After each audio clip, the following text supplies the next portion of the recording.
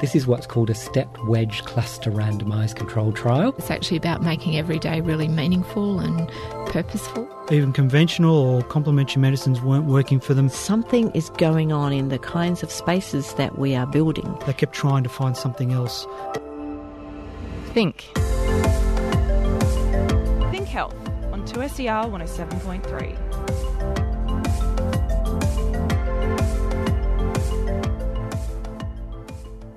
Hi, welcome to the show. I'm Ellen Leibeder. This week, we thought we'd share one of our favourite programs from last year. It's a topic you might be familiar with this Easter: food. I like some yums. Which yums do you like? Boys. We'll hear a little bit more from Charlie soon, looking at how your parents influence your eating habits. And we'll also discuss whether those chocolates left by the Easter Bunny are doing you any good.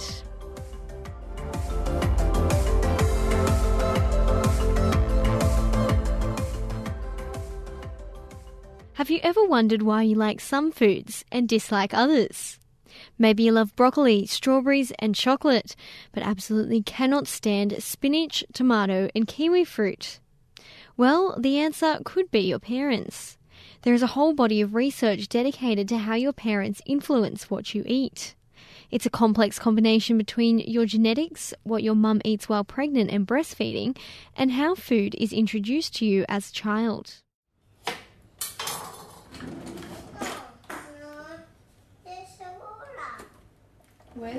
It's 5 p.m. in the Tiltons household, and it's dinner time. Heidi is preparing dinner for Charlie and Oliver. The entree tonight is vegetable fritters with carrots, peas and corn.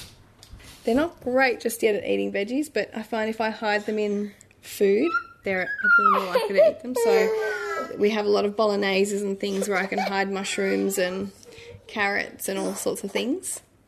So we'll have to wait and see how they go with these tonight, but fingers crossed they should work because they're disguised enough. Charlie is 3 and Oliver is 16 months old. This is Charlie doing my job as journalist. What do you say? Well, you can say, hello, my name's Charlie, and I love eating carrots and broccoli. They're delicious. Hi, Sally. This is some nice broccoli and salad. What is it? What do you like, Mom? Oh, I like lamb, and I like some carrots too. Oh. What about you? What do you like? You tell the microphone what you like.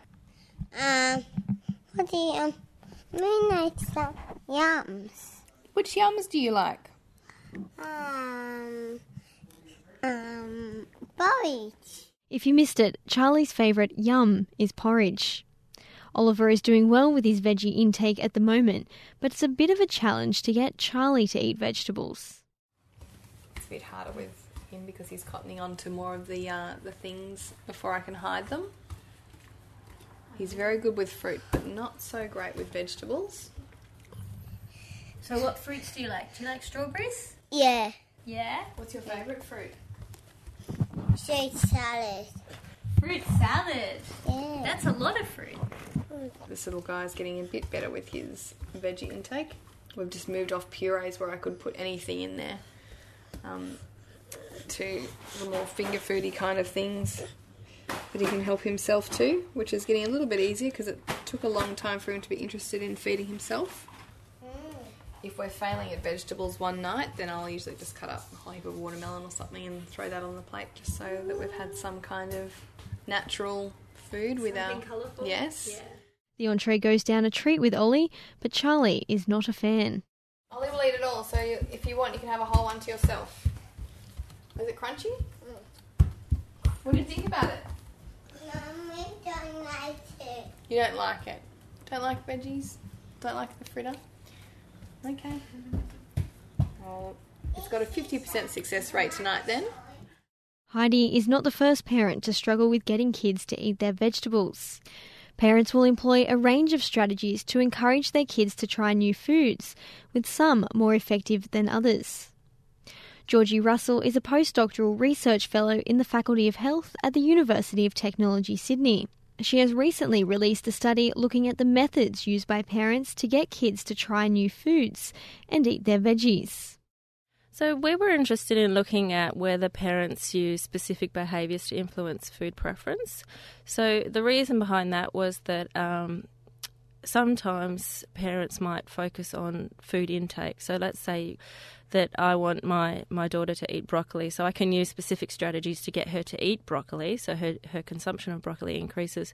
But some of those strategies, like pressuring or saying if you eat your broccoli you can have a treat later, actually reduce preference. So you will increase intake in the short term, but you'll reduce liking in the longer term. So we were interested in looking at what parents do if they have specific strategies that they use to influence liking. So it's a sort of a longer-term goal than the short-term food intakes. Heidi used the reward system for Charlie while I was over for dinner. He even has a special plate to facilitate it. Tell me about the plate. What happens? It's in a toy scene. Yeah? And what else happens, Charlie? Why don't you explain?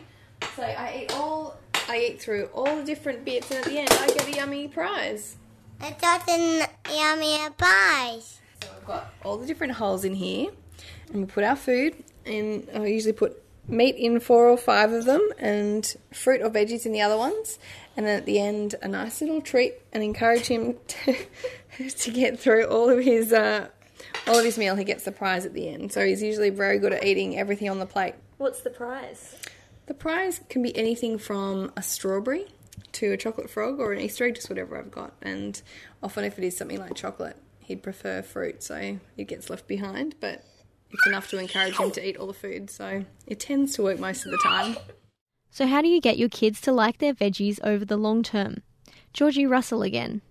Well, the most important one, and that we saw in our group of parents who had kids with really healthy food preferences, was what we call repeated exposure. So that's just when you offer your child a food that you want them to like, and they probably won't like it in the first instance, that you just keep offering it. So you offer it again later on. So, a few days later, a week later, whatever it is, might be in a different format. So it might be in a pasta instead of, on a piece of toast or something like that. But they just keep repeatedly offering it, and that's really the most important one. And whereas if parents don't do this, then they're not really giving their child the opportunity to learn to like that food, because it often takes several exposures to a food to like it.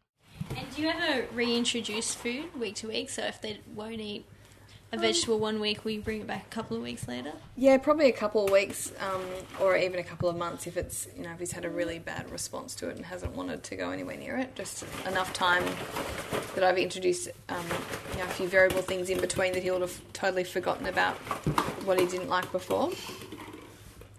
I did it more when Charlie was a baby, just kept on reintroducing things rather than moving on to the next thing. But with Oliver, just being the second child, it was just always easier to forget about it for a little while and try again a few months later.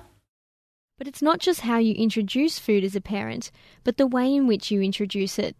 There is some research which suggests your parenting style has an impact on the uptake of food by little kiddies. Sean Somerset is an Associate Professor of Nutrition and Public Health at the Australian Catholic University in Brisbane. In his research, he has looked at 3 parenting types: authoritative, authoritarian, and permissive, to find out their effect on children's eating habits. In layman's terms, authoritative parenting is where children are given the autonomy to make decisions guided by their parents. Authoritarian parents are quite forceful in telling children what to do, and permissive parents leave children to their own devices. I think if we were to look at those 3 general parenting styles, the style that seems to be consistent with general research on development of dietary behaviours, the authoritative style of parenting, where children are left to explore their own food preferences, but under the guidance of parents. An authoritative parent, when introducing vegetables into a child's diet, would present the food as an option. So you might give the child 3 or 4 different types of vegetables to try, and allow them to try it. But Sean cautions against using these blunt descriptions of parents and says the issue of diet is a much more complex question.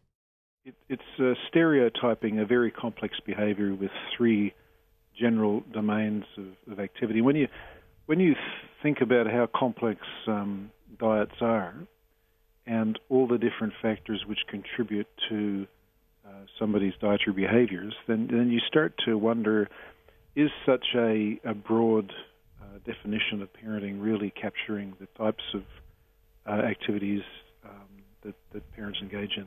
Back in the Tiltons household, Charlie is up to his main meal, corn, carrot and peas with lamb. He's about halfway through his plate. Let's eat it. Come on, gotta eat it all the way around. You can look at it, but you gotta eat it.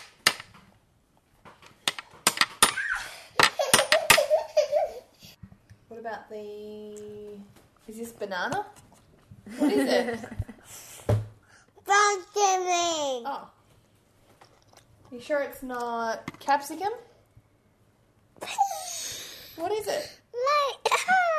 You're silly girl. Ollie's gonna eat your broccoli. No. Are you gonna eat it? Quick, open up then.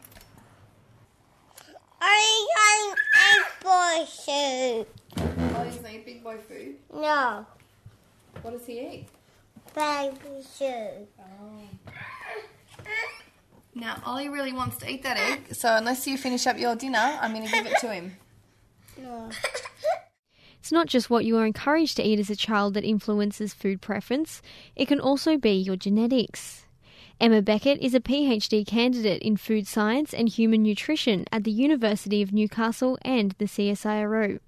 She explained that each of us gets a set of genes from our mother and our father, and these genes have receptors that determine how we will respond to bitter or sweet flavours. Yeah, so you get your genes from your parents that give you the specific type of receptor you're going to have, but then the signals that receptor sends can be modified. So, when you have your very first cup of coffee or your very first glass of beer, you don't really like the flavour of it because it's very bitter and no one likes their first sip. But then over time you learn that coffee makes you feel good and beer makes you feel good. So you start dampening down those taste responses so you enjoy the taste of those bitter foods more.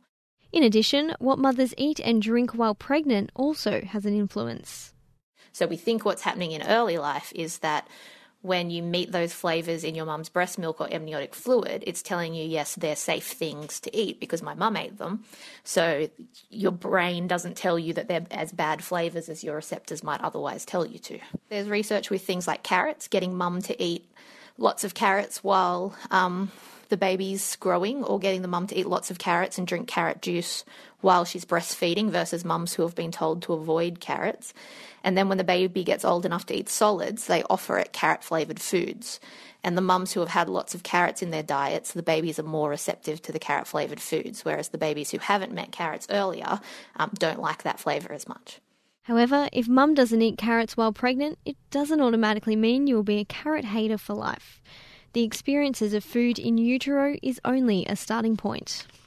But I think what you get in your prenatal and early antenatal life is your jumping off point. So how easy it is to convince your child that the broccoli flavour or the carrot flavour is a good flavour. I mean, there's still lots of things you can do to get them to eat the foods you want them to, but it's giving you a better jumping off point, I guess, to start that process. So why have we evolved this way? Well, it harks back to the days before food labelling, when we weren't quite sure if a type of berry was poisonous or not. A lot of taste is for safety. So bitter taste particularly, most bitter things are poisons in the natural environment. So if your mum eats healthy bitter vegetables while you're growing inside her or by getting breastfed by her as you grow up, then you're learning that those are the safe flavours that you can eat with them not being poisons. So you've got to have that introduction to tell you what's safe. It's a slow process to get children to like new foods, and at the Tiltons it was nearly 6 o'clock before Charlie finished his meal. Remember, we started this journey about an hour ago. Is there a time where you've just given up? Yeah. Yes, and they usually end up getting Vegemite sandwiches because it just gets a bit too frustrating. But I try and push it for as long as I can because I know that they'll sleep better if they get a full big meal into them rather than just a sandwich. Tonight, there were no tears, and we had one happy toddler with a treat. And one last bit of meat, and then you're finished. Eat the last bit for the microphone. Show the microphone you're eating your last bit of meat. And we got there eventually.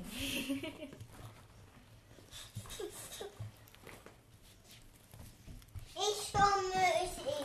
Is it? Good boy. Here you go. Look, you finished all your dinner. What do you get now? You're listening to Think Health on 2SER. Up next, we are continuing the chocolate trend and find out what you can do to minimise the harm from a chocolate binge this weekend. You're listening to Think Health on 2SER 107.3.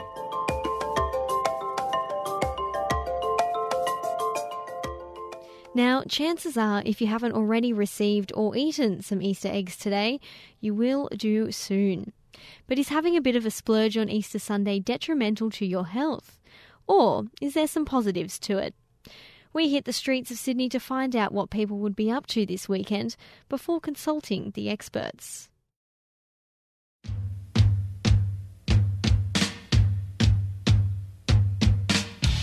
So what will you be eating this Easter Sunday?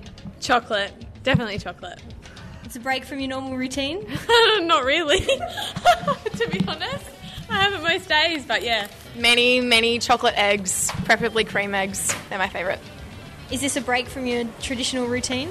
I'd be lying if I said yes, but I'll probably be eating a lot more chocolate on Sunday than I usually do. I will be eating probably hot cross buns and, of course, chocolate. Yeah. Chewing gum, because I gave up gum. Chocolate.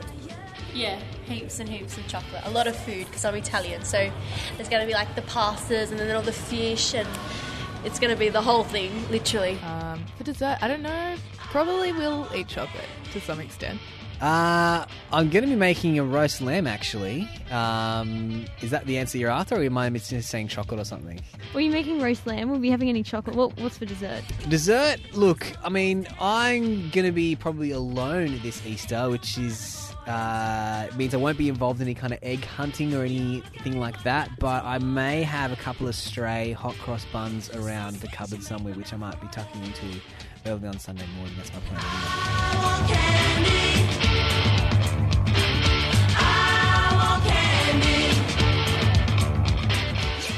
Chocolate eggs, Easter bunnies, big family meals. Easter is a time of decadence and gluttony. If you have managed to avoid the temptation for the last couple of months in the supermarket, good on you. You probably deserve an egg today. And if you do eat some chocolate, you might be getting some good out of it. On Charlie and the Chocolate Factory, they stated that chocolate provides you with the same rush of hormones and as does falling in love. And now, I mean, Charlie and the Chocolate Factory, it's got to be right. Yeah. I mean, it's got to be an evidence-based movie. Yes. So, well, there's that benefit. Well, unless you are Augustus Gloop, of course. That's Elizabeth Denny Wilson, Associate Professor in the Faculty of Health at the University of Technology, Sydney. Although all jokes aside, chocolate does have some benefit. There might be some lowering of blood pressure that might occur from eating chocolate. But before people ditch their antihypertensive drugs and swap for chocolate, the effects are really modest, and they would be offset if people were to gain weight. So you would have to find a way of eating chocolate without gaining weight. Titania is a personal trainer at Activate Fit on Harris. She says your hard work won't go out the window if you moderate your chocolate consumption. Yes, in moderation, chocolate is pretty good for you.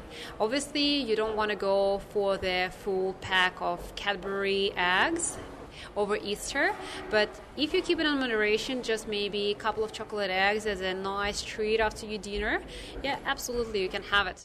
And that's the magic word, moderation. I'm going to add another M word, though, mindfulness. Another term that's really becoming much more popular in terms of eating is mindfulness. So being mindful about what you're eating, not having the 10 small chocolate eggs that just, by the way, are about 65 calories each. So eating 10 of them, which would be pretty easy, is getting up around a quarter of your daily intake. And most people would not moderate their daily intake. They'd just eat that on top. So not just sort of ploughing through those eggs without really thinking about what you're doing. So being thoughtful and being mindful that perhaps you're going to have 2 of those eggs rather than just mindlessly continuing to peel that egg and pop that egg in your mouth and not really notice it. Which is another big problem over Easter, portion size. Dr. Tracy Burrows is a senior lecturer at the University of Newcastle and an accredited dietitian. She has been researching portion sizes and found that both adults and children tend to overestimate the portion sizes for a variety of foods, with chocolate being one of the most overestimated. Well, basically we did a research study that looked at the family unit. So we looked at portion size and grouped people together in terms of what the average people consume. So what's their typical portion size, and we compared that to the recommendations. And then we also compared it for adults and children separately. But overall, chocolate was overestimated, like the typical portion size of chocolate was overestimated by both parents and children, about 1.5 times the recommended amount.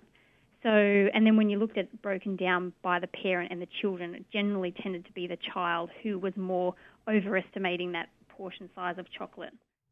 And now we come to the negatives of chocolate, their energy density. Elizabeth Denny-Wilson again. So there's a gold bunny that seems to be on every supermarket shelf at the moment and has been for several months. Now that gold bunny packs 1,000 calories per bunny. So that bunny would be pretty easy to eat on your own. And I reckon some people could probably eat more than one bunny. And in that would be 66 grams of fat, which is about twice as much fat as most people should eat in a day, especially if you're trying to lose weight. And when I was doing a bit of thinking about this interview, I thought, well, what would you have to do if you ate your normal diet that day, but you also ate a gold bunny, so with 1,000 extra calories? What you'd need to do is you would need to go for a run to burn that off. But you'd have to go for a run for 90 minutes. And the average person can't run for 90 minutes. Or you could go for a walk for 4 hours. And that 4-hour walk kind of eats into your holiday. Excuse the pun. Will the people of Sydney be heading out for a run as soon as their eggs have digested? Will you be back at the gym on Tuesday working it all off? Yeah, definitely. I'm still working off my Christmas, so yeah, I'm pretty lazy, but yeah.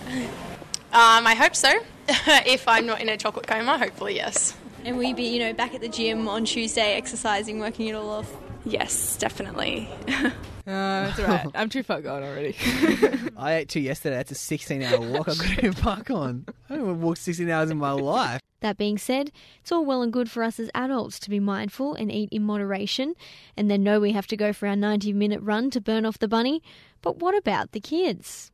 Well, for kids that are still young enough that the adults in their family have the kind of say about what comes into the house and what gets consumed, it's just that little bit easier because you can be a bit... You can restrict the number of eggs that come into the house. The tricky thing is that in our environment, everybody seems to want to give your child an egg. The butcher wants to give you an egg. The fruit shop wants to give you an egg. So you end up with these whole heap of extra eggs that you hadn't bargained for as a parent. And that becomes really tricky because the other thing that I would suggest is that you restrict the chocolate consumption to Sunday, to the day that they're given out, and you eat your eggs that day and then you move on with the rest of your life, hopefully incorporating a bit of physical activity to balance them out. So the most important thing is that if things are on display, if we can see things, and this goes for all foods, we're much more likely to eat them. So we can use this to our advantage, for example, having a fruit bowl or having healthy snacks available all the time for children. It increases their consumption of those snacks. But similarly, if we have a bowl of chocolate eggs on the kitchen bench, because it's Easter, then those eggs are going to be eaten. But if those eggs are in a container in the fridge or in a container in the cupboard where they're not being seen every time you walk past them, then they're less likely to be eaten. But if you don't eat Easter eggs, maybe you're more of a fan of traditional hen's eggs. After all, they are better for you. To Tanya again. You know, actually in Eastern Europe, it's very common for Easter to give as a present the actual hen eggs rather than chocolate eggs. And the first time I saw this tradition of giving as a present chocolate eggs, it was in Australia, and I was actually really surprised. So in my country, in Russia, it's a tradition to present other people with actual eggs, and of course it's pretty healthier option rather than the chocolate. And Elizabeth agrees. Start your day with a hen egg and you'll be thanking yourself later. So if you were to start your Easter breakfast with a good feed of eggs with some whole grain toast or some grainy bread toast, then that would set you up for a really good day. The average person would really benefit from a breakfast that contains egg because the high level of protein is really it's really beneficial in filling you up, and so you don't tend to be looking for that other snack a little bit later on in the morning, and it can get you all the way to lunchtime. So there you have it. Kick off your day with some hen eggs and maybe add a chocolate egg for dessert. And if you have already had that egg, you know what to do. Get walking.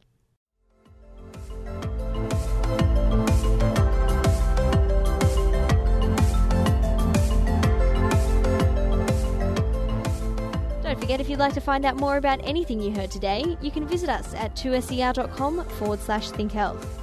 You can also tweet us at 2ser. Please remember that journalists are not doctors. If we've made you ask questions, which is great, go and see your GP. This show is produced with the support of the University of Technology Sydney Faculty of Health. And remember to subscribe, rate and review us on iTunes if you enjoyed what you heard today. I'm Ellen Leabeater. See you next week for more.